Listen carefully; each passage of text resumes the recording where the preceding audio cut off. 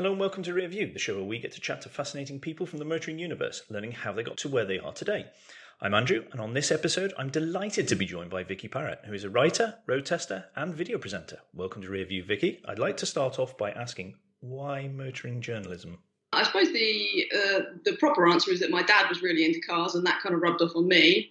And I was very much into writing and literature. And when I was at uni, I was sort of driving down the road in my ropey old Nissan Micra, and I could name all the cars on the road, all the trim levels. I just read about them all the time, and I was like, well, why not have a go at this? And so I went and did work experience at Autocar, and the rest is history. We will explore that much more later on.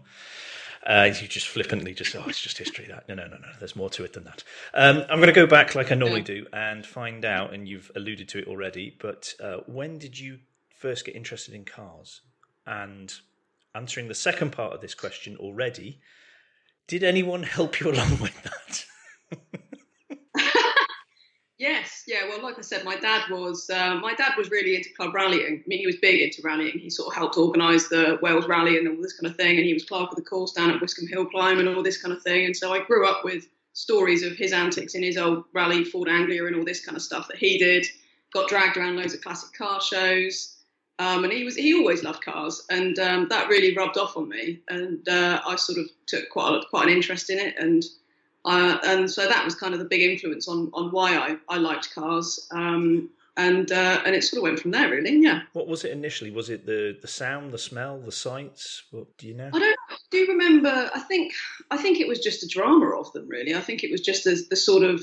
They're just so cool, aren't they? They were the epitome of everything that was fun. They're fast, they look great, they were what I wanted to be involved with. So it was they were just so exciting. And I remember going to Bewley Museum when I was a kid and stuff, and like the smell and all that kind of thing. Just, it's such an evocative thing, isn't it? And all of that. And because Dad was so into rallying as well, the motorsport thing sort of bit quite hard. So, it was a family thing. We'd sit down and watch the Formula One and, all of this kind of stuff. So it was always, cars were always there. How my mum stayed out of it, I don't really know, but she managed. But yeah. I'm just going to switch off now while they rub it on. So you mentioned there that you like writing. I presume that was a big thing during school. That was something you really enjoyed. Yes, I have to say that reading and writing has been probably my first love before cars. There's always this ongoing argument in motoring journalism, isn't it? Are you somebody who loves cars that writes about them, or are you somebody who loves writing and likes cars, sort of thing? So are you a writer first or a car enthusiast first? And honestly, I'd say I'm a writer first. Mm-hmm. I've got an enduring love of literature. I read. Actually, I'm really big into science fiction and fantasy and all this kind of thing. I have ambitions of actually writing a novel. In those genres and that kind of thing. So I do have this kind of huge interest in literature and writing and journalism outside of cars. Yeah.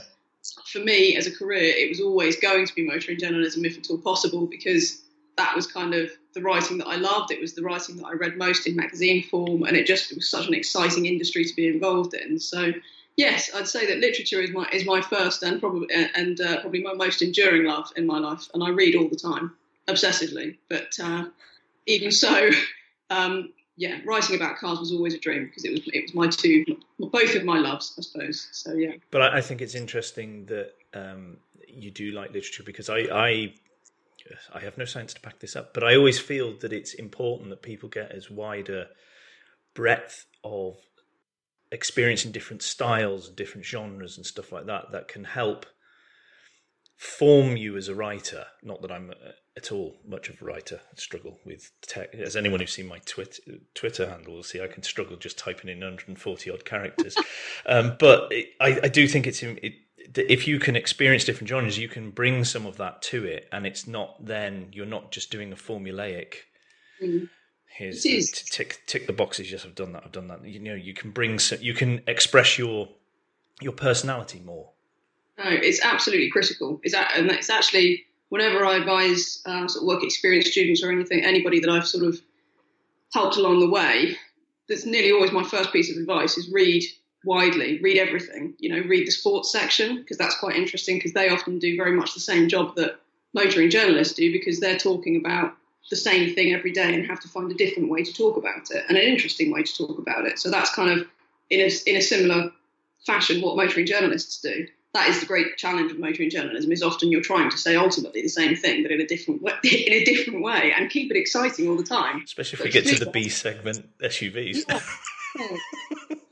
The ride is comfortable, is not comfortable, or whatever, all this stuff. So you have to make that exciting and interesting, and to increase your vocabulary, and to really kind of, broaden your perspective on it. It's absolutely critical that you do read widely. And I do mean, novels, newspapers, magazines of complete, fashion magazines are interesting, the way they write in those, all this kind of stuff. Yeah. It's really critical, I think. If you're going to be a good writer, you have to read broadly and take inspiration from all over the place. So yeah, absolutely. So you're working through school, and writing is a big thing, obviously with the aim of motoring journalism. Did you go off to uni to follow that, or did you get into the motoring journalism before then? No, I didn't specifically sort of set my sights on motoring journalism until I was at university in my first year, and we had a module where you had to go and do work experience sort of thing. And I'd actually, up until that point, I'd been contemplating law, because I really find law very interesting, and I did well at law A level. But I was sort of dead set on either being, I wanted the full criminal barrister, stand up the and wig, the cloak, the objection. I wanted that. I didn't want to be, doing conveyancing in an industrial estate around the back end of Bracknell somewhere for the rest of my life, or something like that. That was what I wanted to avoid. So the drama of it. Yeah, well, I just find criminal law very interesting, but I find corporate law deathly boring. So the truth of it was that at uni I did English literature because I wasn't 100% sure that I wanted to toil my way through the decades of training it takes to become a barrister, let alone the cost. And when we did this module, I was like, I'd had this epiphany I mentioned where I was driving down the road, and I was like, I read car mags all the time. I love cars. Why not just go and see if they'll take me for work experience? And when I was on work experience with Autocar, that week I was there, they did the 0 to 100 to 0, which was kind of a famous feature that they run. And I just remember I was stood there at Bruntingthorpe, and there were Aston Martin DB9s, and it was just incredible. It was just hundreds and hundreds of thousands of pounds worth of machinery in a Ascari, I remember. It was just, I just couldn't believe it. Kid in a sweet shop and all that. And I was like, you could make a living from this. This is ridiculous. It went from there. It wasn't really until I did the work experience that I was like, yeah, this is definitely something that, I could pursue. And I actually went back to Autocar and did, over the duration of my university course and immediately after, probably about 9 weeks of work experience. Mm-hmm. So basically I did so much work experience, they were obliged to give me a job by the end of it. Is that what they said? Yeah. Slavery laws or something along those lines, I don't know. But through minimum wage, we now actually have to employ you. Exactly. And so that was it, and that solidified my mind that I was going to do motoring journalism, and I wasn't going to, do the law thing, and that was where it went. What sort of cars were you first let loose with? I had a mighty, mighty Vauxhall Astra estate that my dad owned. Which was the turbo diesel, and it was I loved it. Yeah, in sort of that nice beige, goldy, metallic colour that they had. So, did you pass at 17? 17 and 2 days? No, I didn't actually. I passed. I think it was about 8 or 9 months after I turned 17 that I passed, because unfortunately my sister, my sister's 3 and a bit years older than me, and my dad taught her to drive, or started teaching her to drive, and then she drove our family car into the village hall. Somewhat unexpectedly, and after that my dad refused to teach either of us to drive, so I got lessons after I turned 17, and it took a bit longer for me, but yeah, it was and the village hall and everybody was fine, by the way, so that was all it was okay in the end. But yeah, my dad never recovered from the trauma, so I can imagine the helplessness of it. We should be stopping. We're not stopping. Sorry, Katie, for calling you out on that one, but yeah, I passed just before I turned 18, and that was my first car I actually got to drive about in by myself, with my dad's Vauxhall Astra, until my first car that I actually owned was a Renault 5, which I bought for 50 quid off a friend of a friend, and it was, I absolutely loved it. It's not a bad start. Yeah, it was great. How long did you have that for then? Only 6 months, because it had 6 months MOT on it when I bought it, and I suspect now, in hindsight, probably a slightly dodgy MOT. I'm not sure. It kind of had that. I mean, bear in mind this was a long time ago, and it had that sort of Gallic kind of it sort of leant to one side all the time. This Brownie, so I suspect there was something slightly dodgy up with the suspension as well. But yeah, so I had it for 6 months and then put it through its MOT, and it was going to take like 400 quid to get it back on the road. So I was like, do you know what? I think we might as well just buy a different car really at that point, because it was, bless it, it was wonderful, and it was freedom, and I loved it to bits, and it never actually let me down. But it was one of those cars where you had to know to the precise millimetre where the choke had to be in order to get it to start, because otherwise it would flood or it wouldn't start, and it was kind of like, you had to kind of pat it 3 times and walk around it anti-clockwise 5 times or something to get it to start. You had to know it. Kids miss out on that today. I know. They don't realise the rituals yes, that we used to have to go through to get a car to it. It's like, no, you can't, until it's started, you can't open the passenger door because things will go wrong. And it's also, today they just get in, turn it, and it starts, and off they go. They're just spoiled rotten. Yeah, I think they miss out as well. I think you really learn something about cars doing that. You sort of learn that, they did have this intrinsic character, because it was, no other Renault 5 will be quite exactly the same as that one. There was because it was so beaten up and old anyway. But it was just the fact that you had this kind of great connection with the car, because you'd learned it so well that you were like the only person on the planet that could actually get it to start reliably every time you needed it to start. Yeah, it's like a person. You know what's going to trigger them and what isn't, or what's going to mollify them, perhaps. Much as that is inevitably intrinsic mechanical unreliability, I suppose, or it actually comes across to us, I think, as a sort of character, and in some ways it makes the cars more lovable. But nonetheless, I did. So yes, as ever, with your first car, I did love that car dearly. It was great. So what did you move on to? Well, after that, I got my Nissan Micra, which was actually also a great thing. I think I paid 700 quid for that, so it was like... Which version was that? That was the first Mark 1 Nissan, right. Post facelift. So yeah, it was. So it had which I think was a slightly prettier car. And I have to say, it was great, that car. It handled really nicely. And it was like some kind of TARDIS. I mean, you could get everything in there. It was ridiculous. It was this tiny car, but you fold the seats down. And for a uni student, it was unbelievable, because you could just get everything in there. It was brilliant. And work. It was, and I mean, contrary to the Renault, which was very sort of, I suppose, characterful in a perhaps slightly argumentative fashion, the Nissan was absolutely lived up to the stereotype and was absolutely bulletproof. It was just ticked along smooth as you like, just completely reliable. So it was just wonderful in that respect. And it had a brown interior, and it was a 4-speed gearbox. And I remember because I went to uni in Bath, and I remember vividly I had the journey I used to do regularly back from Bath to my parents in Wimborne in Dorset. You go up, it's one of the steepest hills in the country actually, and it's a great drive, but in that car you had to literally stop and put it into first in order to get up. I just remember doing this massive queue of cars behind me, and that was part of other than the fact that obviously I loved cars and wanted something faster anyway, I kept the Micra until the end of uni, and after that I inherited a few grand, and so I went out and bought a Toyota Celica GT4, and it was the ST185 version with the flip-up headlights. Okay.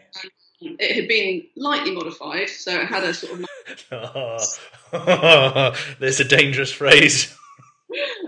So it had adjustable dampers all round. It had a turbo boost on it, which you need on the run into work, obviously. Obviously, well, actually, the original that era of GT4, it wasn't great because it was a heavy car. So actually, you can see it even just looking, because I dug out the old road test that Autocar did on it, and you can see like the lean on it was astronomical, even by that period. Given this thing at that time was going up against like the Delta Integrale and stuff. It was pretty, it wasn't so great, I don't think, originally.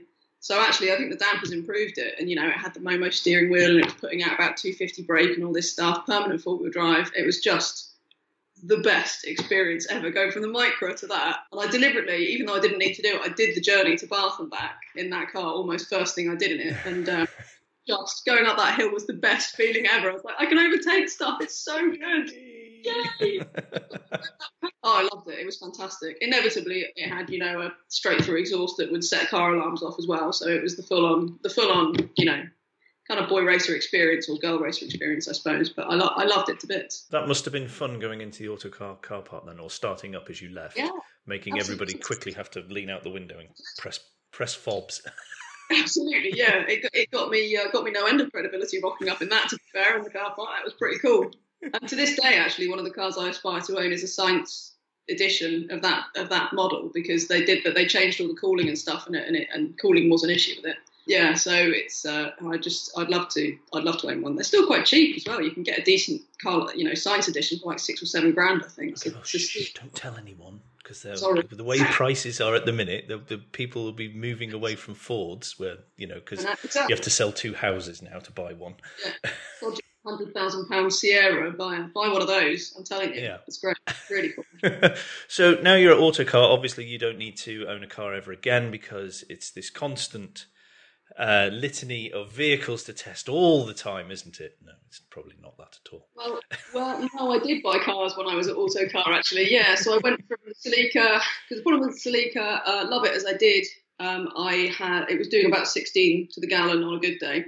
Mm-hmm. And it's no fun driving a GT4 around when mostly you're spending your time trying not to actually engage the turbo. You're literally looking at the gauge, trying not to like falling around in it.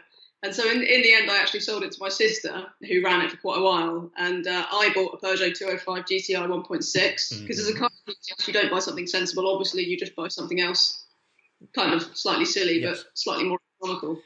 And that was spectacular as well, that car. And do you know what? I bought that in, I think it was 2008, for 650 quid. Wow. Really nice 1.6 205 GTI. It was being used as a video prop by a company in Kingston, just up the road. And they'd left it in a corner to sort of mould for a few months because they'd finished the video or whatever and didn't know what to do with it. And and it had a little dink in the rear wing, but otherwise it was lovely. Red, had the manual sunroof. It was really lovely. 90-odd thousand miles on it. I picked it up for 650 quid in 2008. Can you imagine what that'd be worth now?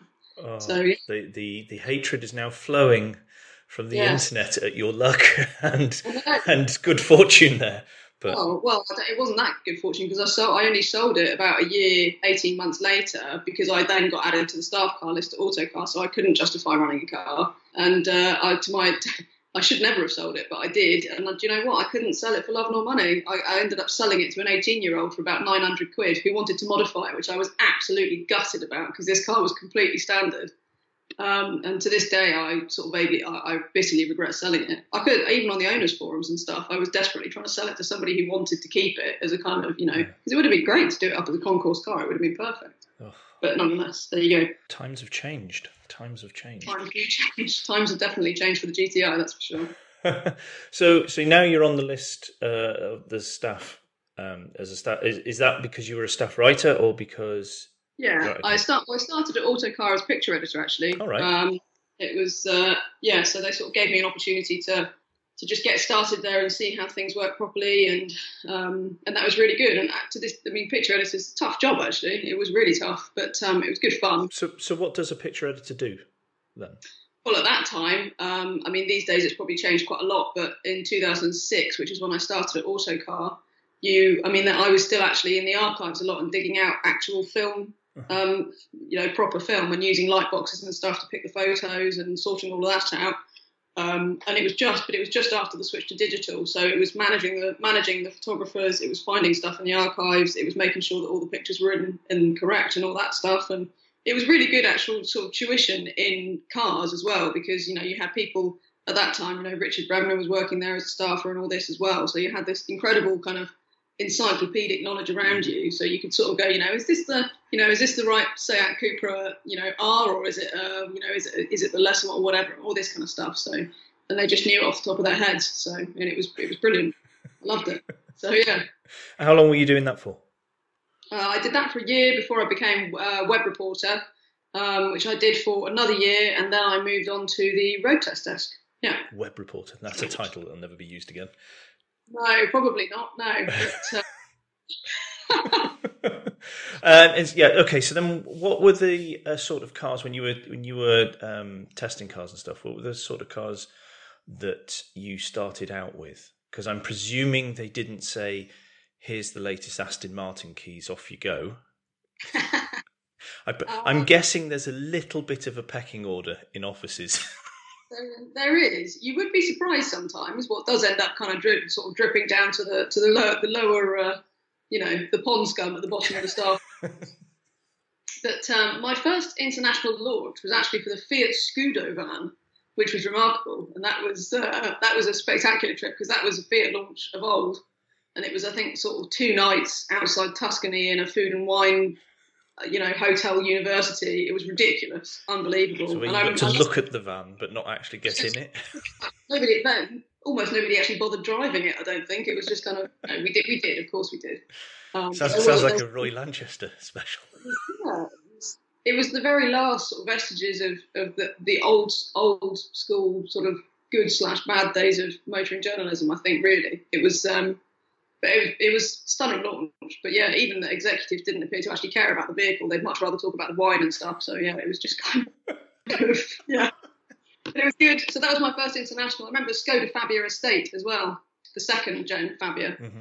I don't know whether it be second gen. Yeah. So it was that was another of my first internationals, and that was cool as well. That was out in Split. So you do, yeah. Of course you do. You start off with the more kind of everyday humdrum stuff, and you work your way up. But I think that's as it should be. I think you need to learn first how to be excited about a Fabia Estate and a Fiat Scudo before you can then move on to figuring out how to be excited about, an Aventador or a Huracan or and telling us that it is actually worth paying attention to and stuff like that. And it's what you were saying earlier about how to get that message across. I mean, particularly today, where I think if we did with the Focus Astra segment, if we did just silhouettes, you'd be hard pushed to spot the differences because of the current fads of design, but also the safety regulations and everything, that things have got to be a certain angle and that sort of stuff.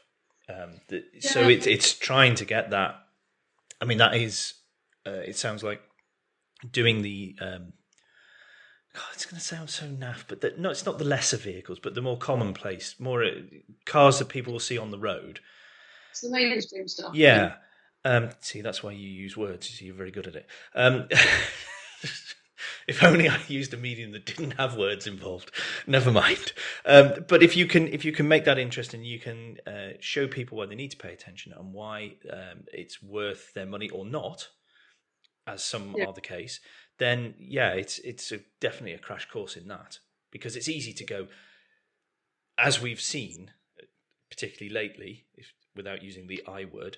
If you get a picture of some exotic piece of metal and maybe do a bit of sideways with some smoke coming off tires, then that's easy relatively compared to going, right, here's the new Astra, and this is why you should give me 5 minutes of your attention to tell you why it's worth it. But I do think that most of the good, I think the good motoring journalists actually do get excited about the mainstream stuff, because at the end of the day, the new Ford Focus or, the new Astra or the Skoda Fabia Estate. I do find that stuff really. I remember when the Fabia Estate launched, they were talking about how, the rear seats were slightly higher than the front seats and all this stuff, and the actual thinking behind it, and that, it was really clever. And I appreciated the fact that it was, a good value small car that had loads of space and all this stuff. And I genuinely am geeky enough that I do enjoy that. And I do like all that stuff. And I like hearing about all the weird and wonderful details that engineers go into to make these kind of mainstream cars happen. And if you talk to any of the designers, I remember interviewing Luke Donkervolk, who did the he's got a sort of spectacular record because he did the Audi A2, but he also did the Gallardo, Lamborghini Gallardo, and this kind of thing. So he's kind of done both ends of the spectrum. If you talk to him, and any designer will say as well, that, stuff like the Audi A2, which are quite groundbreaking sort of small cars, it was very sort of ahead of its time, really. That's way harder, much, much harder than a supercar, where you've got much bigger budgets to play with, and you've got fairly free reign. And whereas if you're building a small car, which is going to have small profit margins and all this kind of stuff, it's way harder. And I have great respect for anybody who manages to produce a car like that, and I do find it exciting to write about as well, because I'm sad like that, I suppose. Yeah. No, but it is easy to knock, and I'm as guilty as anyone, perhaps more so, of knocking certain designs and going, why is that like that? And particularly following quite a few designers that I do, and then you see the sort of design community. Then it's very interesting to see how different the design community usually are compared to the motoring journalists when they're talking about cars, particularly the more mainstream ones. You'll see a lot of, because obviously the designers will go into a lot of details, and they'll hone in on things and go, well, that's not right because of this and that, and then you get the motion journalists go, I really like the look of that, and it got lots of looks while I was driving around and stuff. So it must be such a difficult job for designers. Yes, absolutely. I mean, I was thinking about this the other day. I was driving the BMW i8, and I mean, I think that's quite a controversial car. I mean, I absolutely love the way it looks. I think it's one of the most spectacular looking things ever because it's so original. It's the future. I always say that to the kids when we see it. I said, "There's the future," and they go, "Oh, where's the i8?" You know, because I think it's stunning. I do. Now, how many years later, it still looks like the future. It still looks like, exactly, and even the i3 as well, which I love. And again, it's one of those, you know, I mean, it's such a brilliant, groundbreaking little thing. The i3. I know it's expensive, you know, realistically, but still, it's just wonderful. And I think that sort of design, where clearly the designers have literally been, you know, have almost got within reason free reign given the materials they've got and this kind of thing, and it's just, you know, real blue sky stuff. Because you're right. I mean, I do find it interesting to write about the new Astra or whatever, but modern cars do all look kind of much of a muchness in many ways. So when you see something like that, it's just such a kind of jaw-dropping, extraordinary thing. I mean, it's why I probably would have an i8 over a 911, much as I love the 911, and it's objectively the better car in every possible way. It's the better car. And yet I probably would have an i8 because I'm a incurable show off and I love the way it looks. It's spectacular. It just makes me feel like some kind of hero or something. It makes you feel like a child every time you see it. It's so cool. Well, it must be an event every time you go anywhere. Yeah, totally. So you know, I do love it. But there you go. So yeah, sorry, we've slightly gone off topic here. So after doing quite a few of the more mainstreamy stuff, when did you move up to staff writer? How long was that? So I was only web reporter for about a year to 18 months, something like that, and then I moved up to staff writer. No, I was staff writer. It was a bit weird. I was road tester immediately after web reporter, and I was road tester for about, blimey, 3 years, something like that. And then oddly, I went to a role which had the job title of staff writer, but was more senior actually than most staff writer roles, because what it was effectively was being in charge of sort of video quite a lot. So I organised the video calendar, and I did a lot of feature thinking, and I organised the sort of every month Autocar did a sort of brochure that went with things, kind of a special edition brochure and this kind of stuff. So I kind of helped to edit that and came up with ideas for that, and so it was almost a bit more features editor than staff writer, and it was and that was actually really, really cool. And so, yeah, how long had I been at Autocar by that point? So that would have been about 3, 4, 5, so something. I lose track now, really. But yeah, so I was at Autocar until 2013, and that's when I went to Whatcar. And so I was on the road test for the majority of that, but I did have those other roles of starting at picture editor, web reporter, road tester, then staff writer, weirdly, and then I went to be deputy road test editor at Whatcar in 2013. So yeah, and became deputy road test editor of both brands when they merged the editorial teams. So and over that time, you saw quite you were in there while there was a real big shake-up and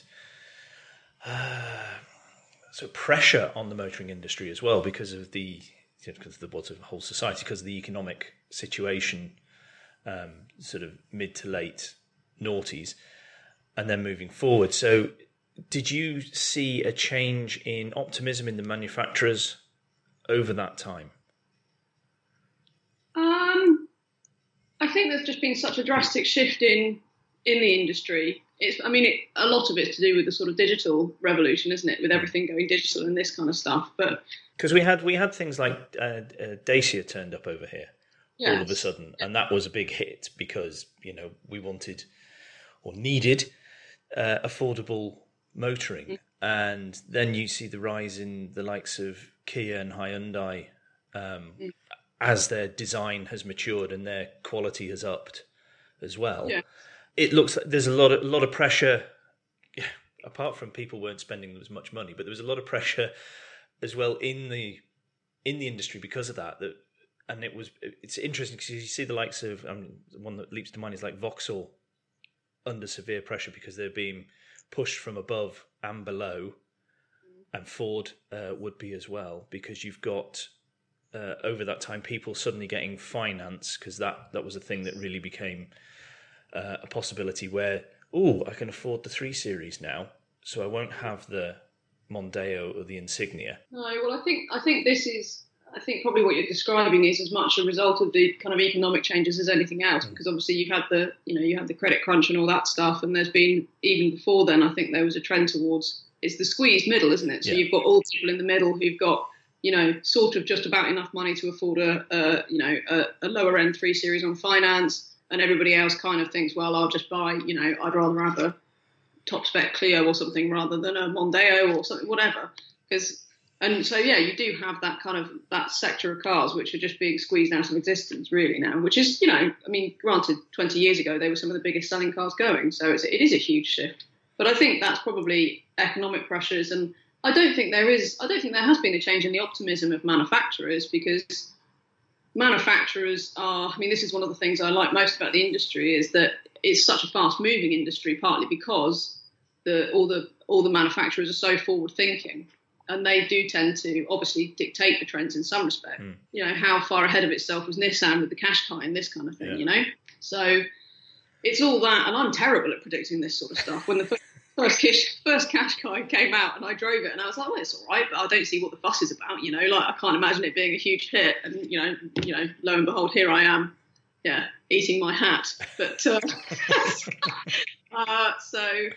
I think that's the thing. I don't think manufacturers have dropped any optimism. I think probably it's just a case of moving with the times, isn't it? And it's very, everything's changing so quickly in terms of culture, society, economics. Everything's shifting at the moment. So I think manufacturers will be on top of that, really. Most of them anyway. Yeah.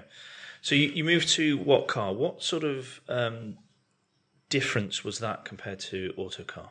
Well, What Car was a big change, because obviously What Car is a consumer brand, so it's much more straight down the line, less enthusiast stuff. So it's very much a pull it apart, measure it to the nth degree, give the tangible, quantifiable facts about the car, decide which one's best, and all this kind of stuff. And it was definitely the brand that non-car people said, I need to get a new car. I'll go and get the What Car magazine, and I'll check out, or the site now.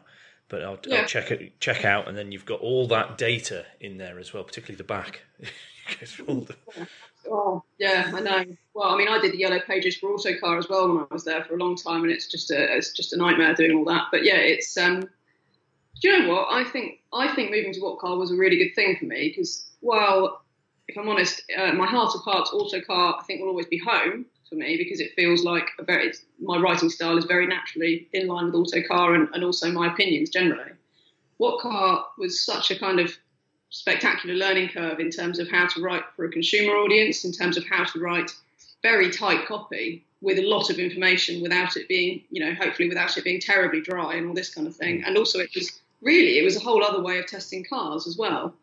And I think What Car's an amazing brand. I do actually enjoy reading the magazine still and looking at the website, and I totally value their opinion. And I think the fact that they're so straight down the line, objective, and they're so kind of formulaic in the way that they test cars and stuff. And it was so interesting to see that and learn that and make the most of that. So it's kind of both ends of the scale, having done Autocar, whose opinion on enthusiast cars I often, I nearly always agree with, and all this kind of stuff. And their opinion generally. But What Car is kind of at the other end of the scale, and I think having kind of mastered both of that sort of writing, I think is a really good thing for me. So, and I enjoyed it, and it's a great bunch of guys, and it's a fantastic title for anybody who just wants to know, which car is the best value for money and what's the best for them. So, which is the majority of people.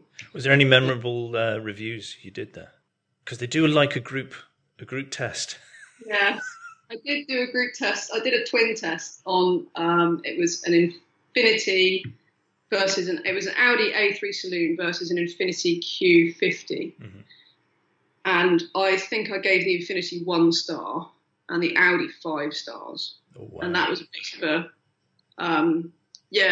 that was a bit controversial. Did you get a phone call? I spoke to them before everything was published, and I ran it past them, and obviously they were very unhappy. And I could understand many of their arguments, but in the end, we held our ground, and I think it was justifiable. It was just a very expensive car as well as a not particularly great car. So it was a bit like, well, what on what basis are you actually recommending this? It's less practical. It's more expensive. It's not as good to drive. It's going to lose value way quicker. It's more expensive on finance. It's not as protected as well. And in What Car world, there's literally I mean, an autocar, it probably would have been. I wouldn't have given it that low a star rating because there is something to it in terms of its character and rarity, and it's kind of, and that's a quality that I do understand, but I don't really. To this day, I feel guilty, and yet I would do the same thing again. So I don't like doing it, but that's the honest reality of it. But that's the point of having that formulaic system, Yes. and is to try and is to just present the facts as much as possible, because that's how I always feel about it. If I read the What Car, I am getting the facts here. Yeah, I am getting it all down, and now with these facts, I am now better able to make a decision. Yes. Precisely. Whereas you go to Autocar or Top Gear or stuff like that, it's very much the person's opinion coming into it as well. And if you like the writer and you've agreed with them in the past, you go, oh, okay, that make all right. I know what they mean when they say that and this sort of thing. So that helps you as well. But if you're just looking for pure facts, then absolutely. And I mean that What Car. The star ratings are organised so the car that What Car believes is the worst in the class will get 1 star, and the car that it believes is the best will get 5. So it's a sliding scale, so they're updated all the time. So that's kind of the theory there. The A3 was the class leader, and we thought the Infiniti was the worst in class. Doesn't mean that it's actually a terrible or in any way unsafe or car. It's just the worst of that class of car. So it's a bit like not quite like, but it's similar when people talk about the NCAP ratings. Yeah. People go, oh, well, that got 1 star. However, that 1 star is equivalent of 4 star 5 years ago or something like that. So if you're looking at it from that point of view, you just need to bear in mind how it all works, that these things are constantly being updated. So how long were you at What Car then? I was at What Car until 2017 as deputy road test editor. Technically both What Car and Autocar, because they did merge the editorial teams, and I did quite a lot of writing for Autocar as well at times. But yeah, so mostly What Car, deputy road test editor until 2017. At which point, I'd had a little bit of a break because I had a daughter, and then I went to Drive Tribe to be road test editor for 3 months, and then I went from there to Motor One. Where I was road test editor for just under a year.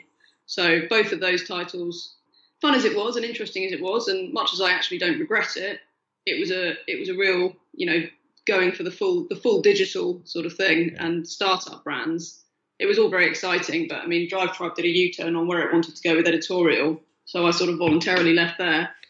And then all the funding was taken out of Motor One as well in the last few months, so I was made redundant from there. So it's been a bit up and down, but it has been good to see how the sort of new thinkers might be approaching the digital world with motoring, publishing, and this kind of stuff. So yeah. Yeah, I was very confused with Drive Tribe. Yes. Initially, it sort of made out it wanted to be a sort of social networky typey thingy, and then all of a sudden the talent that they brought on board was not there. He's like, well, okay, I'm confused now. Is it because you've realised it's actually quite tricky and you can't walk in and be in the top 1 or 2 just like that? It does take effort and work. Exactly. And then they seem to be trying to produce content again. Yes, they are, as I understand that. I mean, I have nothing to do with Drive Tribe these days, and I'm not privy to what their decisions are, but I believe that they are putting a bit more focus on content now. I don't know. I mean, the management's all changed again, I think, so they might have changed, sort of got a different focus again. But yeah, it was, at the time it was brilliant because also I got to work with Jethro Bovington and Henry Catchpole, who are 2 of my favourite journos. They're great guys, so it was really cool working with them. So that was really cool. But when I found out that they weren't going to be there anymore, I was like, oh, at this point maybe this isn't really for me anymore. Motor One, and there you go. So yeah, and that's the team with Alex Goy, John Quirk, Sam Burnett, so Tyler Heatley as well. So and Motor One was also it was good fun. It was very interesting. It was just a bit frustrating because money problems, really. Yeah, but I thought you were trying to do some interesting stuff with video, some different stuff. I mean, I particularly enjoyed the 2 estates and an SUV review. Yeah.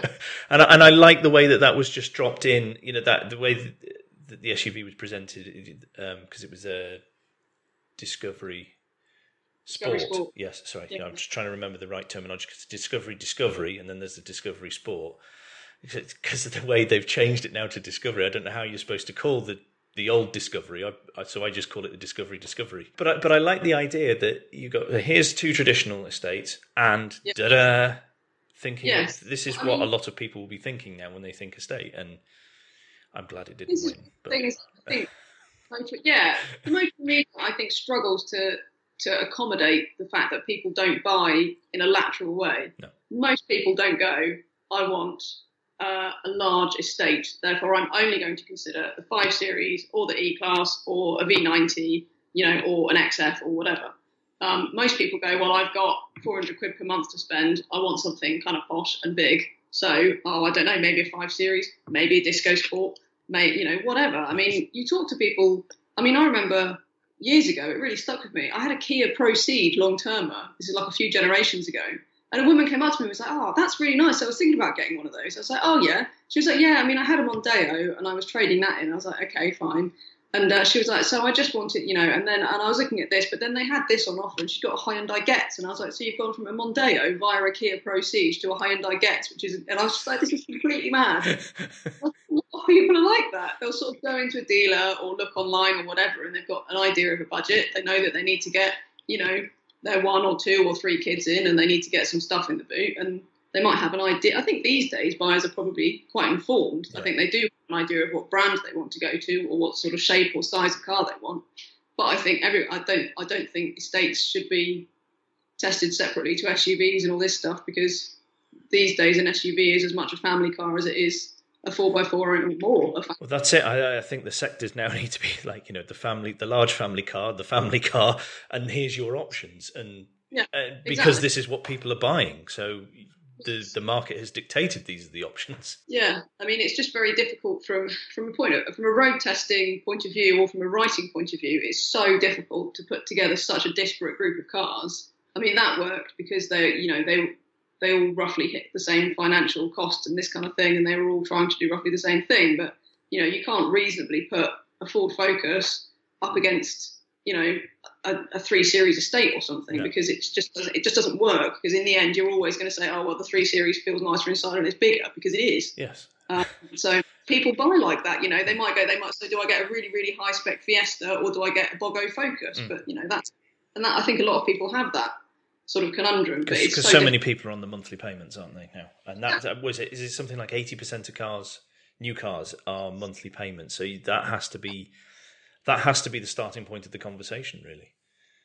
Yeah, absolutely. I mean, I tend to prioritise monthly costs over list prices in most of the reviews I do these days, because it's such a critical aspect for most people. So yeah, it's and again, that's difficult because they vary so much. So, depending if you lease it, if you PCP it, if you whatever, buy it through an online dealer, it's all kind of different. So, but still, that's how people buy cars, and the motoring media, I think, have been a bit slow on the uptake with that. And really, I think now, especially with Car Wow and this kind of thing as well, I think people are responding to it now. But yeah, because it's remembering that us in the nerdy car corner, we're a very tiny corner. And there's a ton of people out there, which with a lot of them, they just want to know, is it in my budget? Is it relatively cheap to run? And can I get all the stuff I need to in it? And and possibly, or for a lot of them, is it easy to get the kids in and out of? And that's the criteria, really. Yeah, because I see it with parenting bloggers. Sorry, I'll just cut you off because I'm incredibly rude. But I see it with a lot of parenting bloggers. You read their reviews of a car. Yeah. They don't care about the talk. They don't. That hardly gets mentioned until the bottom when they just list some facts and figures. They don't care about talk. They don't care about 0 to 60. They just want to, it felt okay to get off, to do my normal journey. And, it's got a infotainment system with Apple CarPlay. That was a bit of a shock. And things like that we all moan and grumble about because we're prodding and poking them so often and going, well, this doesn't work, and most people don't care about a lot of that. And it's trying to get that crossover, I think.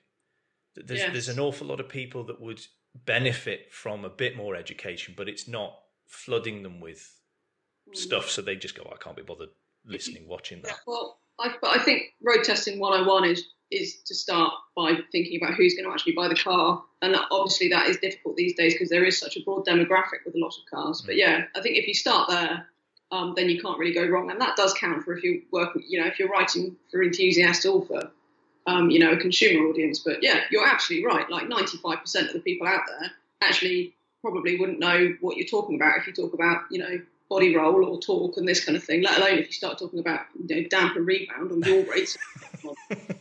It's like, and go back, that's why What Car is such a success, is because it's always been really, really keyed into that majority of the average buying public. So that's what it's good at. So yeah, but I think there's more competition out there for those sort of consumer things now, and I think the motoring media is finally catching up with it. Yeah, no, I have noticed improvements in that area. Another one of your videos I enjoyed was the head-to-head with Mr. Goy and the Golf and the i30. Oh, yes. Now that looked like it was cold. It was, yes. It was very cold. But Wales is normally, either cold or absolutely scalding. 95% of the time just cold, and normally wet as well. Oh, it's guaranteed wet if Alex takes a 911 there. Yes, that seems to be the law. As soon as he crosses the borders with one, then it seems that it's monsoon season until he leaves again. Absolutely. Well, I remember years ago with What Car, I did a group test up there, and it was about 25 degrees and bright sunshine. It was the middle of summer everywhere in the UK, apart from the one hill that we went to in Wales, where it was about 10 degrees and horizontal green. And I was wearing flip-flops and a skirt, and I was like, what the hell are we doing here? Why are we here? This is insane.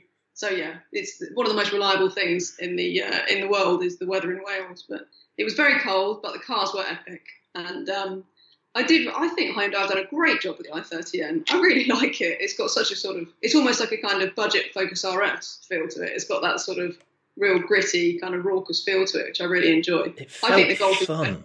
It felt fun and not diluted or... Yeah. I know the sound is a bit manufactured, but it didn't feel manufactured in a press a button and that's when you can have, that's the only time you can have fun. It just felt fun all the time, even if you had it in the softest, inverted commas there, softest settings. Please make a softer setting on the suspension for old broken people like me. But I've nagged at them about that. But yeah, it was one of those cars I found that made me, it was sitting there going, come on, let's go for a drive. Go for a drive. And I think it's easy to forget that driving, we all like driving because it's meant to be fun.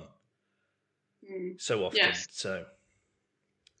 Yeah, exactly. I think, coming out of absolutely nowhere, that car's pretty remarkable. Like I said, I stand by what I said in the video. I think the Golf is the better car, but I do totally appreciate the appeal of the i30N. I think it's great. So, and I do just like, as I said, I just love the fact that it does. It's always a hot hatch. It's not like the Golf where it just settles back and it's just a Golf, which is kind of frankly a bit boring. It's always got that kind of flamboyance to it, which is wonderful. But so I really love it for that. It's a very honest car, I think, the i30N. Okay, so what are you doing now? Because you mentioned about the redundancy. So are you freelancing? Yes, I'm now officially freelance, and I'm quite enjoying it actually. I've done loads of stuff already. And I've only been freelance a couple months, but I've done a video for Car magazine, which will be out fairly sort of a viral video for Car magazine, which will be out quite soon. I've done a little review for Autocar. I'm doing loads for the Telegraph, which is great fun. I really enjoy writing for them. So been on the Wrangler launch and done lots of stuff off the back of there. And the Wrangler's just awesome as well. So I love it. It's so cool. It's sort of on one hand, it's so terrible on the road, especially on off-road tyres that we drove it on. It was just kind of hilariously bad in some ways. And yet it's just so good. It's just such a brilliant sort of analog feeling, fairly unipurpose car, and it's just so far removed from, the SUVs of today, really, that it's just wonderful. I just absolutely love it. I want one. It's really great. So were you driving with the windscreen down and all that? No, we had the windscreen. It was, weirdly, actually, it was raining and about 18 degrees in Austria. It was a bit of a shock. You go from the UK in this, very uncharacteristic bout of actually having a summer. And, and in Austria it was freezing. So, we had the windscreen up and all that, and we did proper off-roading, and it was exceptional. I love it. And it's not it's not, it's not terrible on road, but by modern standards, it's fairly terrible. It's kind of life and stuff. I'd give it that. I'd live with it. I think it's lovely. I really enjoy it. So yeah, it's cool. Very cool. Didn't you just do, or was it recently, an article about going back to a pet thing of mine, estates and SUVs, where you the blog, yes. You suggested that perhaps we shouldn't ignore estates. Yes, I do. Well, I mean, I had the Audi A4 Avant recently, and the Audi A4 Allroad, which is an Avant, and yeah, it's just such a great car, and I just wonder why. I mean, I know why. It's just a fashion. It's a sort of this kind of unavoidable desire that we all have. It's kind of an aspiration to an SUV, which I think most of the car buying public has these days, hence why car manufacturers are responding to it. But yeah, and I was just driving this A4 and I was just like, it's such a lovely car. I mean, it handles better than most SUVs. It's more comfortable than most SUVs. In many ways, it's more practical and cheaper. And yet, they'll sell so few of them compared to how many Q5s they'll sell and this kind of stuff. And it's just a bit of it's actually a much more common sense thing, really, in estate, and I just love them, I think. And there's, especially to an extent, the sort of posh 4x4 estates that you can get, the V90 Cross Country, and even stuff like the Octavia Scout, that kind of stuff is awesome as well. It's like such a great all-round car. And it's just, I've always loved estates, though. I own a 3 Series Touring at the moment and this kind of stuff, and I've always been a big estate fan. I'd nearly always have an estate over the saloon, even if I didn't need to, because I've got a dog and stuff. So yeah. Well, I've the few times I've driven an estate, I love an estate, and I think that'll probably be our next vehicle because I have so many small people to deal with. Yes. Never mind. So no one else to blame, really. No one else. No, can't blame anyone else. But whenever I've driven them, particularly modern ones, I just feel that I know something most people don't. I'm going around thinking, this is better in so many ways, cost-wise, that I can drive it enthusiastically if I need to, if I happen to be alone, those brief moments, that sort of stuff. But I can chuck everything in and it will go everywhere. It's going to be more economical, monthly costs. I just think, I know something you don't.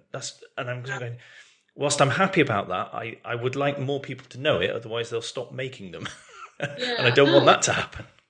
It's it does feel a bit like the thinking man's car these days, doesn't it? The estate. It feels like a bit of a, like you've taken a distinct decision to not buy an SUV. It's that kind of like you're suddenly you've been bloody minded and yeah, exactly. Like, no, I'm going to buck this trend. I will not take your SUVs. I will buy this car. It's better. I think they kind of are, but and I would add a caveat here. I do have a thing for big proper SUVs. I mean, the Range Rover is I just love it. So I have to confess, if I won the lottery, I would probably buy a Range Rover, which would mean I'd have to eat my words about estates and stuff. I don't know, or maybe an E63 estate. Maybe I'd go down that route instead, or maybe both if I'd won the lottery. Yes. But I have to say, I do love the big proper posh SUVs. I do have a soft spot for them because I think they are lovely. Yeah, the big huge one I'm fine with is when it gets smaller. Because a lot of people, I've talked at the school gates and stuff with parents, and they say, "Oh, I've gone and got the cash cow, or I've gone and got a Peugeot or whatever it is," and they go, and said, and you know why, it wasn't that much bigger than whatever they just replaced it with, because all you've done is just gone higher. Yeah. That's what you've done. You now have allegedly better visibility. That's what you've done. You sit higher. You're a bit more imposing on the road, but otherwise it's still the same size, and people just still aren't grasping that. I know. Well, I mean, how many Q3s did they sell? And and the Audi Q3 is actually significantly less practical than an Audi A3 because it's actually really quite pokey inside. And I don't know whether people really got that. But yeah, I think that's my beef with it all, is that I don't.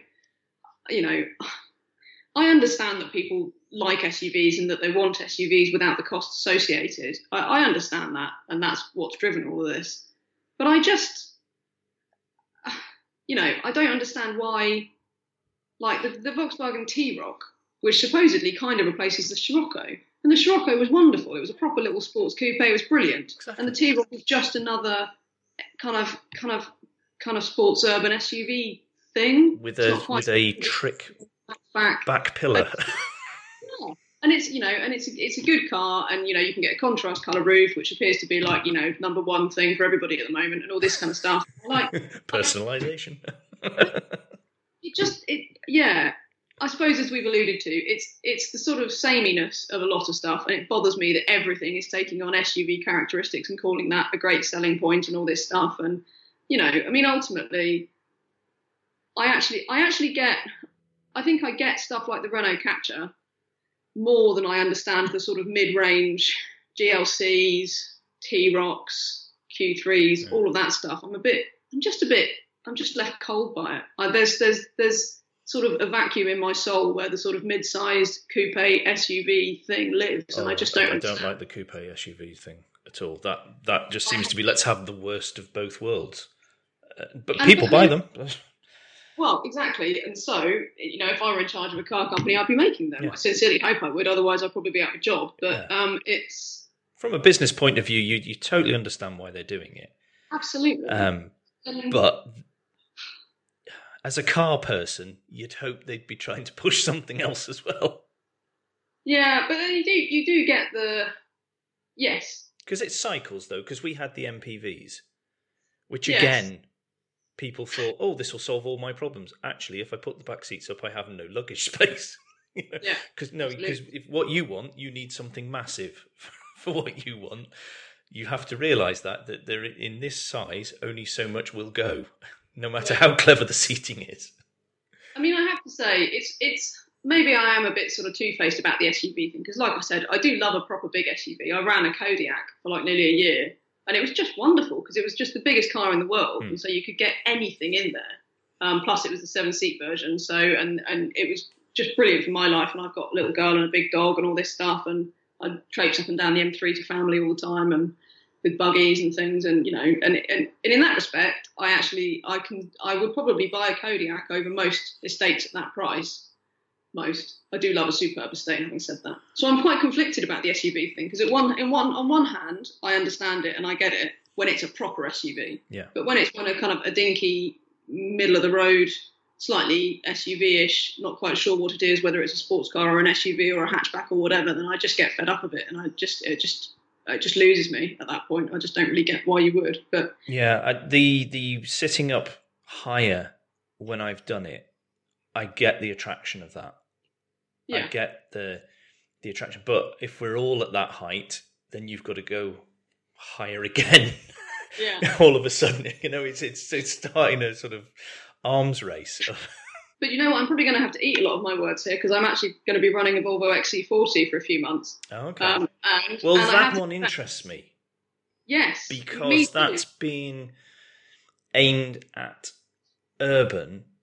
Yes. And it's one of the few small SUVs that doesn't look like it's about to tip over. Yes. I think it looked great.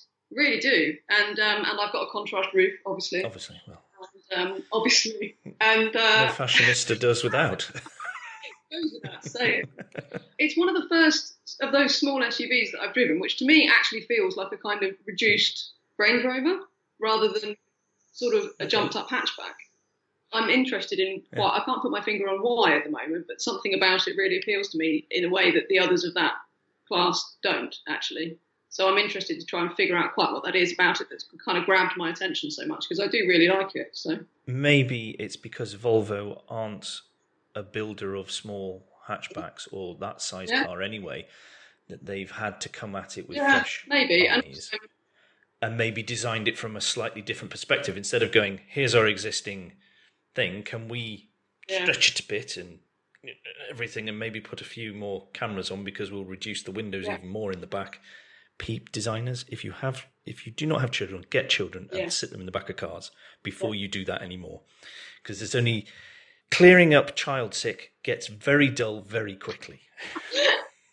Yeah, absolutely. God, I'm with you on that one. So but anyway, so we'll see what the XC40, because I absolutely love it so far, and I haven't got it yet, but when I do, I'm very excited. We'll see what it's like. But I'll be very interested to hear what you say about that. Yeah. Okay. I would like to now ask you some of the quickfire questions Okay. to round out this chat, because I don't want to take up your entire day. All right. What currently excites you about the motoring world? Alpine. Okay. Because it's like they've built a car to my specifications. I can't tell you how excited. I mean, honestly, when I wrote the first drive for the Alpine A110 when I drove it in France, I nearly cried at the end. I was just like so overwhelmed how wonderful this car was. So I think that's what I'm most excited about at the moment is Alpine, where it might go. Fingers crossed, they might do something special next as well. But I mean, I think the A110 is just spectacular. It's either that or electric cars. I know it's a very hackneyed answer to this question probably, but I am really interested in where that's going and the sort of big boom that's going on there and that kind of stuff, because I do enjoy driving electric cars. So, and being, as I said, a geek in terms of the interested in the mainstream as much as the performance stuff. Yeah. That I'm intrigued to see where that goes. So yeah. Okay. What currently worries you about the motoring world? Kind of diesel, I think. I'm very angry / worried / generally frustrated that diesel is being so demonised for no real good reason, as far as I can tell. We're perfectly willing to accept the emissions issues with the older diesels, but people still don't seem to be getting the message that actually modern diesels, post Euro 6, are virtually as clean as petrols and they're 30% more efficient. And people don't. Diesels are wonderful. They're just so brilliant. I mean, that A4 all-road I had, 3-litre V6 diesel, automatic gearbox. I'll do 40, 45 mpg. It's fast, it's quiet. If I'd had the petrol, I would have been doing 10 mpg, 15 mpg less. But it just doesn't make any sense. Well, the narrative's being run by the anti-car, anti-diesel brigade. That's the problem. It's not.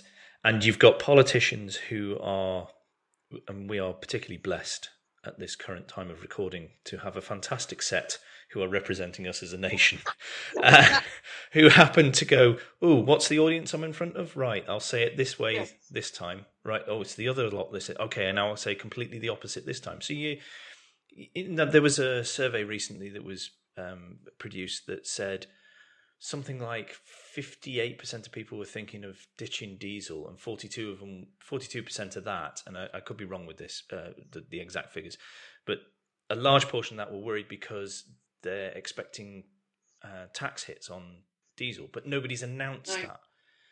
So they're going to look to step away when for quite a lot of people, it's not the right thing to do. They have announced the tax stuff on company car because, obviously they messed that up. They've completely annihilated the appeal of diesel cars to company car buyers, which is a huge portion of the market. It's just. And watch our CO2 levels rise. Exactly, yeah. It's like they're just picking one drum to bang and deciding which one's the most important to that particular moment, and they'll just conveniently forget what they've been banging on about for the last decade or two, And it just frustrates me because I think diesel engines are great. I'd buy a diesel car again because I do a lot of miles and economy really matters to me, and I think diesel engines are very, very good. And I wish people would think very carefully about that, because I doubt there's much that the motoring, well, maybe there is a lot that the motoring media can do. Maybe in some respects we're to blame, but the dramatisation of it, I think, has been grossly unfair, because diesel engines are very good, they're very clean, they're more efficient than petrol engines, and I think we're foolish to be pushing people out of diesels when they would be the better car for them. At the end of the day, also, what seems to be forgotten is fossil fuels are a finite resource, and we're therefore going to be using way more petrol than we would be if those people were in diesels. It just feels like the actual kind of, the significant arguments have been forgotten about in favour of just jumping on the eco bandwagon. Well, I think probably we'll see the silver lining will be a real push in the advancement of electric cars. It does bother me greatly that I wish people had a bit more common sense about the diesel thing, not least our politicians and the government, should incentivise it. I just think it's silly, but hey. Yeah, a lot of time the way it's reported in the mainstream press as well on the front page is not helpful. Yeah. But if you talk to, you'll have had this yourself when you talk to your non-car friends, they, after Dieselgate, they think, well, they're all at it, aren't they? Yes. And that's the general perception, with no backup of fact in this in any shape or form. I know. Absolutely. But the perception is, well, they're all fiddling it, aren't they? They all con the things, the tests, and it's like, well, actually, it's not quite like that. It's not. And also to the consumer, well, don't get me wrong, Volkswagen and all the others that have become, embroiled in it.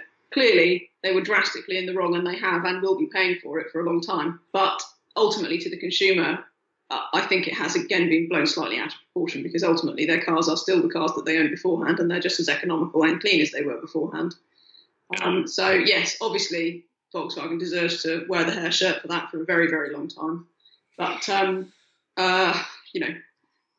don't know. It just, the diesel thing bothers me because I'm a big advocate of diesel, and I think it's been very unfairly demonised at the moment. So yeah, that's well, it's not a debate, is it? No, and I think that's the problem. Yes, exactly, and I think actually, because obviously manufacturers aren't going to invest in diesel now and put the R&D into it, we're not going to see the next generation of diesels, which would have been even more remarkable because of this. So yeah. Okay, then what has been your favourite car to drive, and why was that? Ever, or recently, or I don't know. You can do whatever you like. You can quantify it. Recently, as I probably already said, the Alpine A110 was something of a... Did you try to take it home in hand luggage? I would have done. Given the opportunity, I absolutely would have done. I just think it's the most spectacular thing. I mean, it's such a wonderful sort of happy medium between being almost like a kind of lightweight club car and almost Porsche Cayman-ish, and there's somewhere in the middle, and it's just wonderful. I love it to bits. I did almost cheer when Chris Harris was doing his review, and he explained how the ride was comfortable. Yes. And people have forgotten that sporty can actually be comfortable and doesn't require needing a chiropractor after it.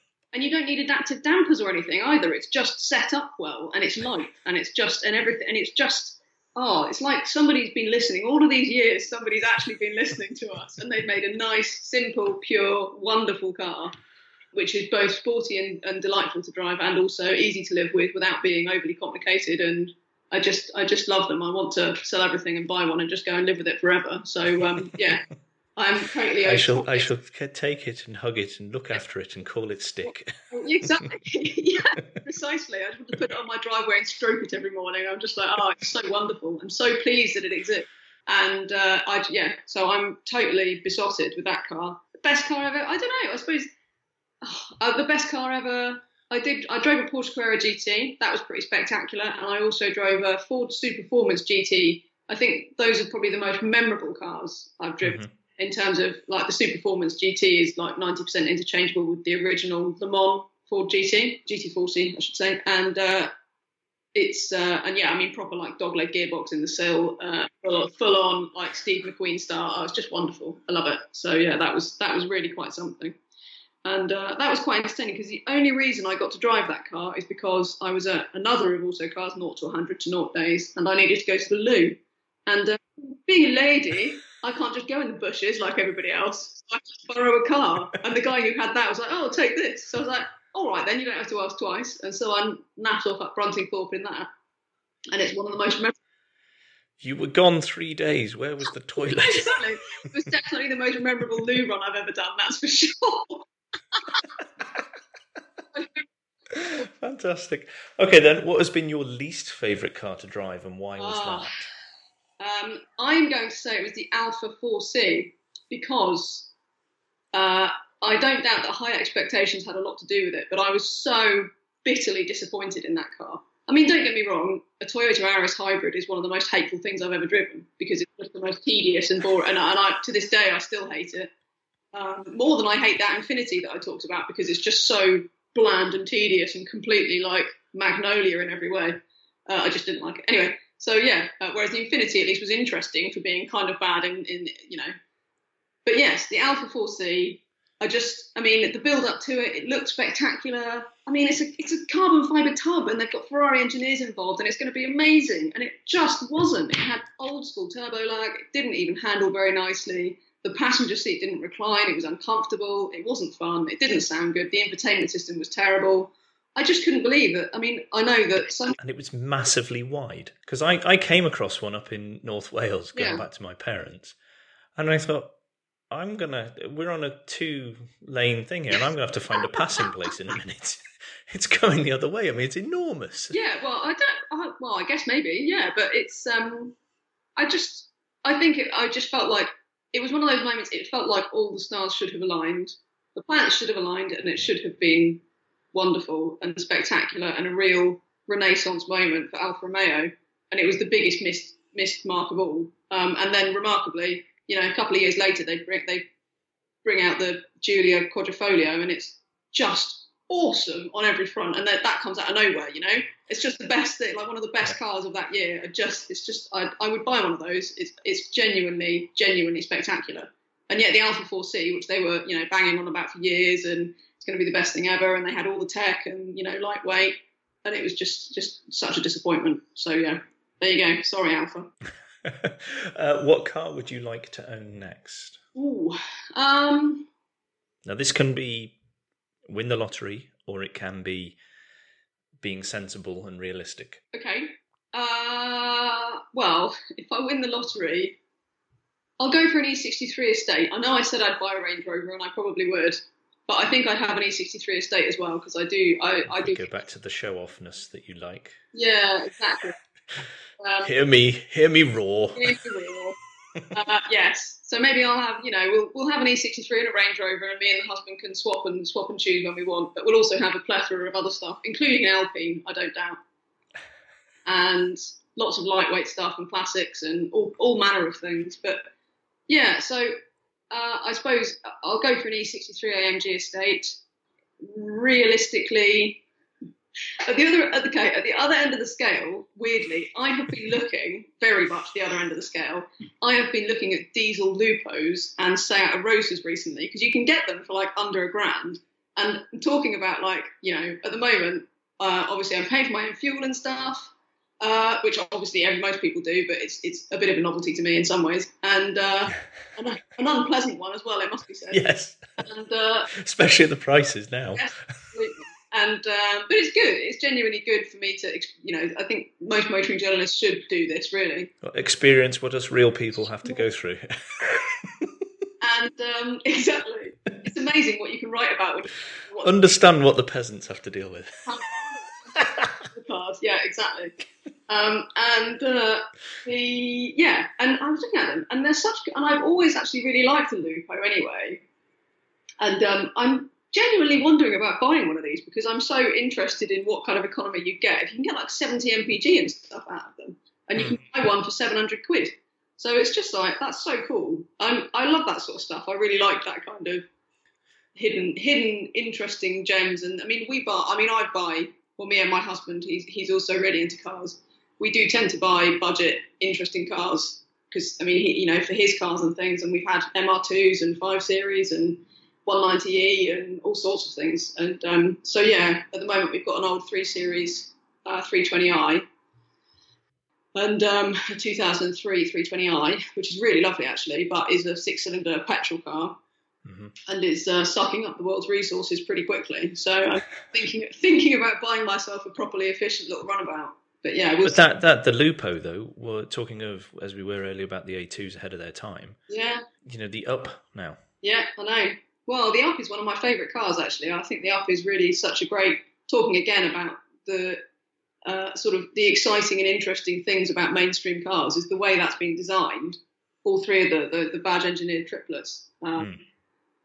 They're just so clever. They look great. They do the job. They're really quite practical. It's quite spacious inside for the footprint of the car, and they're just a joy to drive as well, and so cheap. So I mean, absolutely, credit to them, because it's one of the best design jobs I think for a long time, really, in terms of for a mainstream car, because it's unmistakable as well. You know exactly what it is as soon as you see it.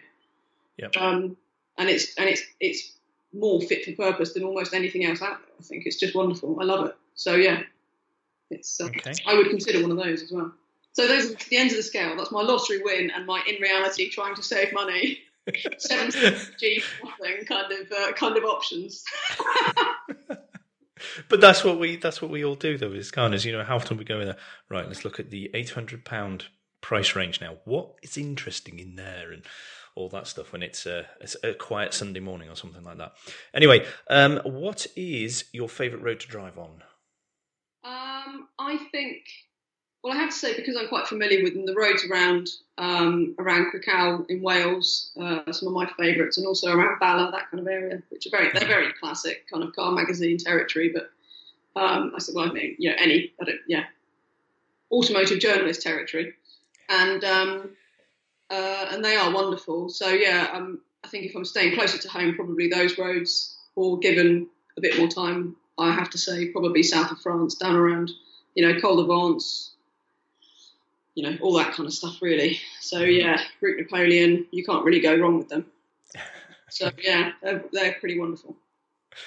What is the most pointless optional extra you've had the misfortune to experience? Oh, my God.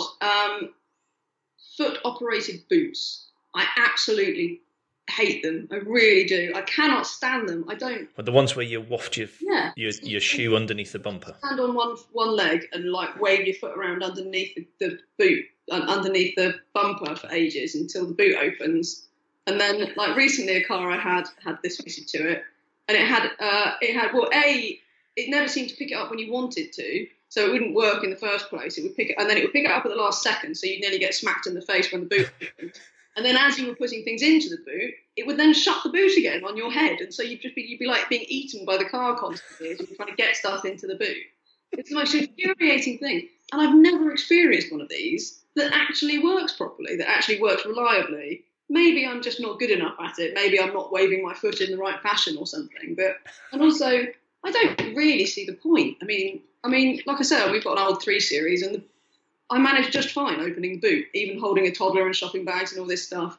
And I know how quickly the boot's going to open and when it's going to shut, because I'm shutting it myself. So, but if I'm honest, it's not. Well, yeah, but electronic boots must be tricky with the dog.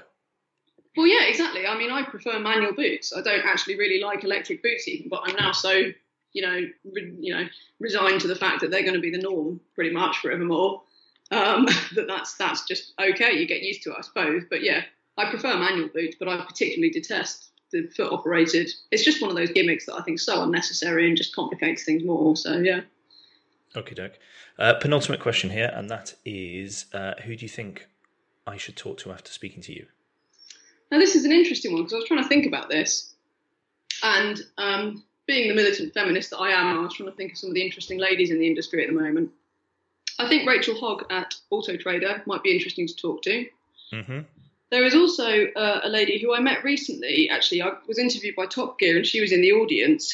And she's called Jo Kingman, and she is a photographer. And she's specifically is trying to get into automotive photography, or she is an automotive photographer. And you can find her under Skulls and Snaps on Twitter. And she's a really interesting. I think she's a really interesting lady. She's sort of, I think she's had some hard times, but she's a great photographer. And she absolutely loves cars, and she's a real proper petrol head. So I think she's one to watch. I think she'll do well, and I think she'd be interesting to talk to. Okay, thank you very much. There's a couple of things that I forgot to ask you about earlier on because I'm hopeless at this, and that is you like to drive a fast car on a track, don't you? I do. Who doesn't?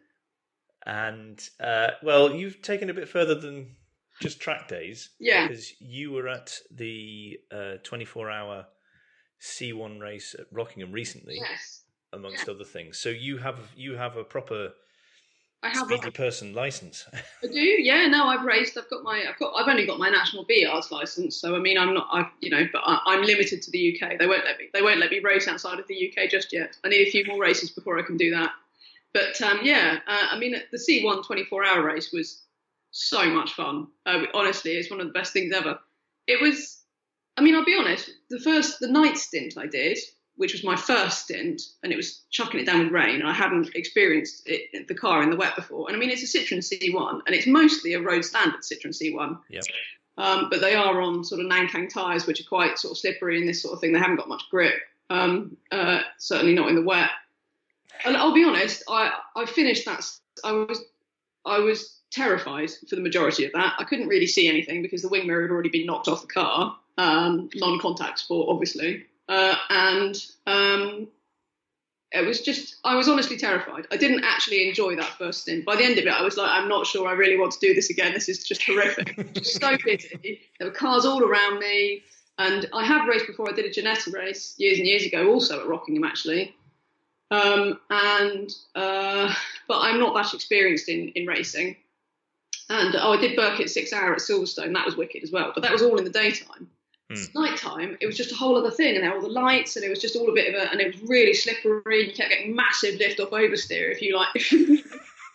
It gets to the point where you have to kind of deliberately provoke it to do that, because otherwise it's just going to get you unexpectedly. So you might as well just make it happen yourself when you want it to. So unexpectedly, the C1 was quite a sideways car, but but then I did a dawn stint.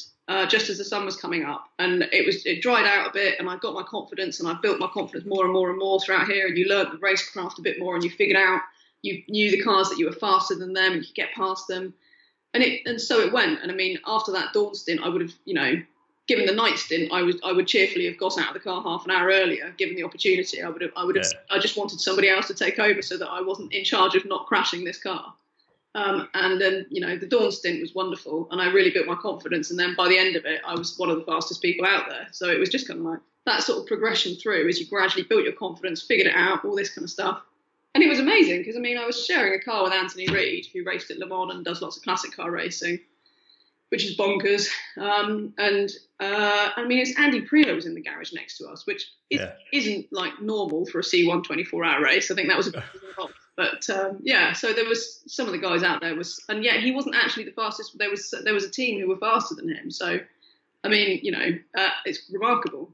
So really amazing spread of guys as well. So you had proper pros right through to absolute amateurs. So it was just amazing. And virtually everybody made it through as well. Everybody finished, which is almost unheard of for 24 hours. And there wasn't any horrific... No. People punting each other off and stuff like that. There was obviously... Well, you could see with the pictures after, nearly every car had the front panel dented, whereas people have turned in on them. But that... Yes, I think there's a little bit of rubbing going on in some places, but...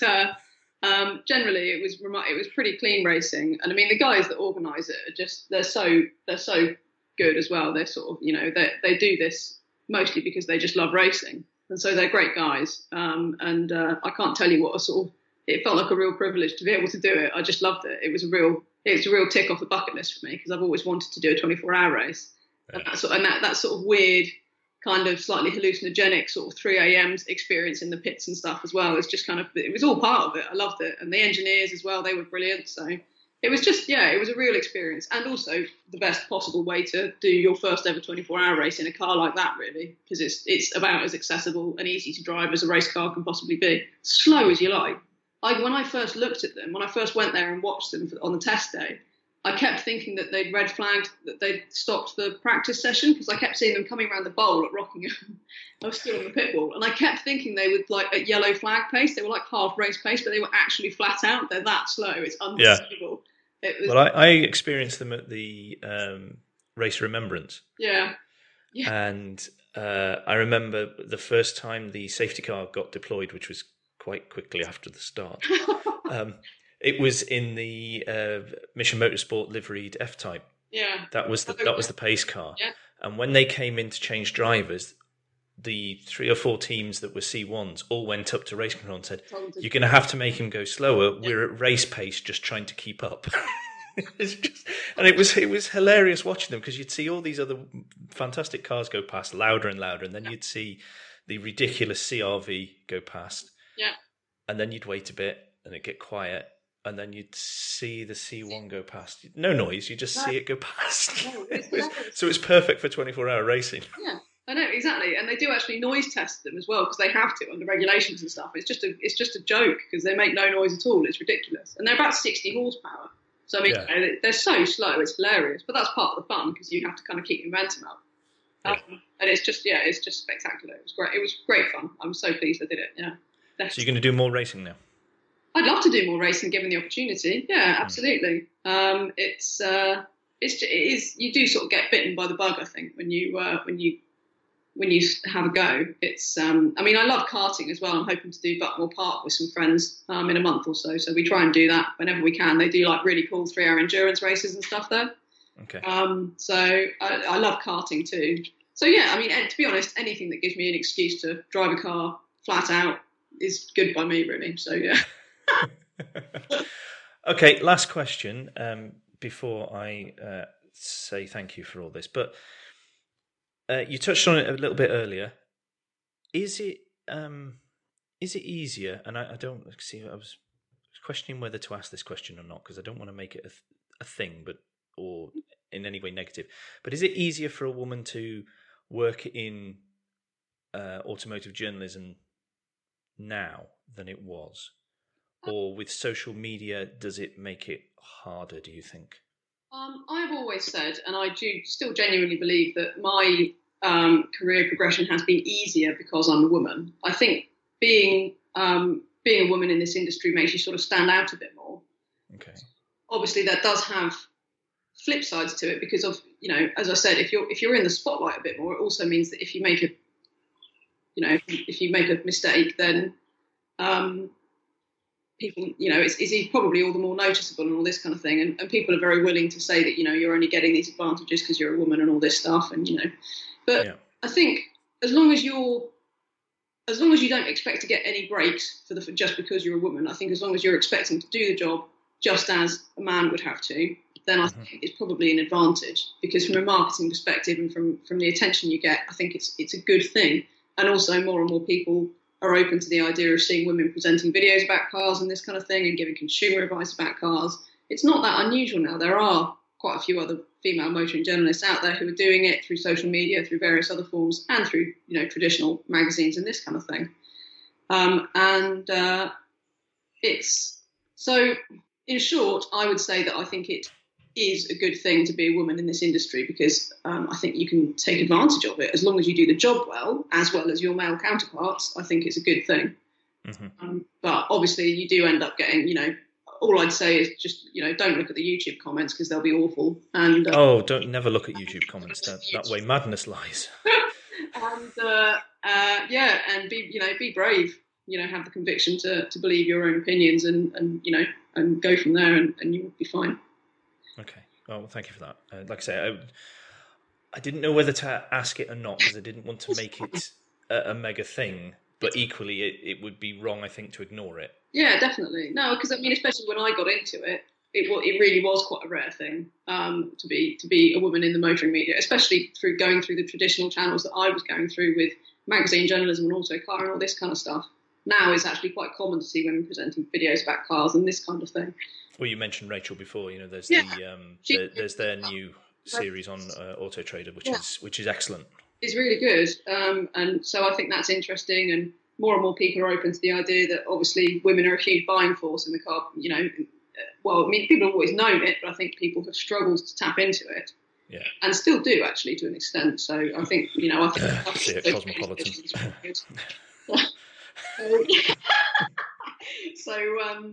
So it's always good, but obviously, like I said, as long as you expect to as long as you know that you have to do the job just as well as any man would, if not better, perhaps, then I think a woman can go a very long way in this industry. So yeah. Excellent. Right, thank you for that. So what are the best ways for people to follow what you do then? I would check me out on Twitter. I'm at Vicky Parrott, 2 R's and 2 T's. Yep. And I'm also, I'm on LinkedIn. A lot of my stuff is on Telegraph Cars these days. So yeah, I would say those are the best ways to find me. Okay, no problem. I will have links in the show notes so people can click straight through and do that.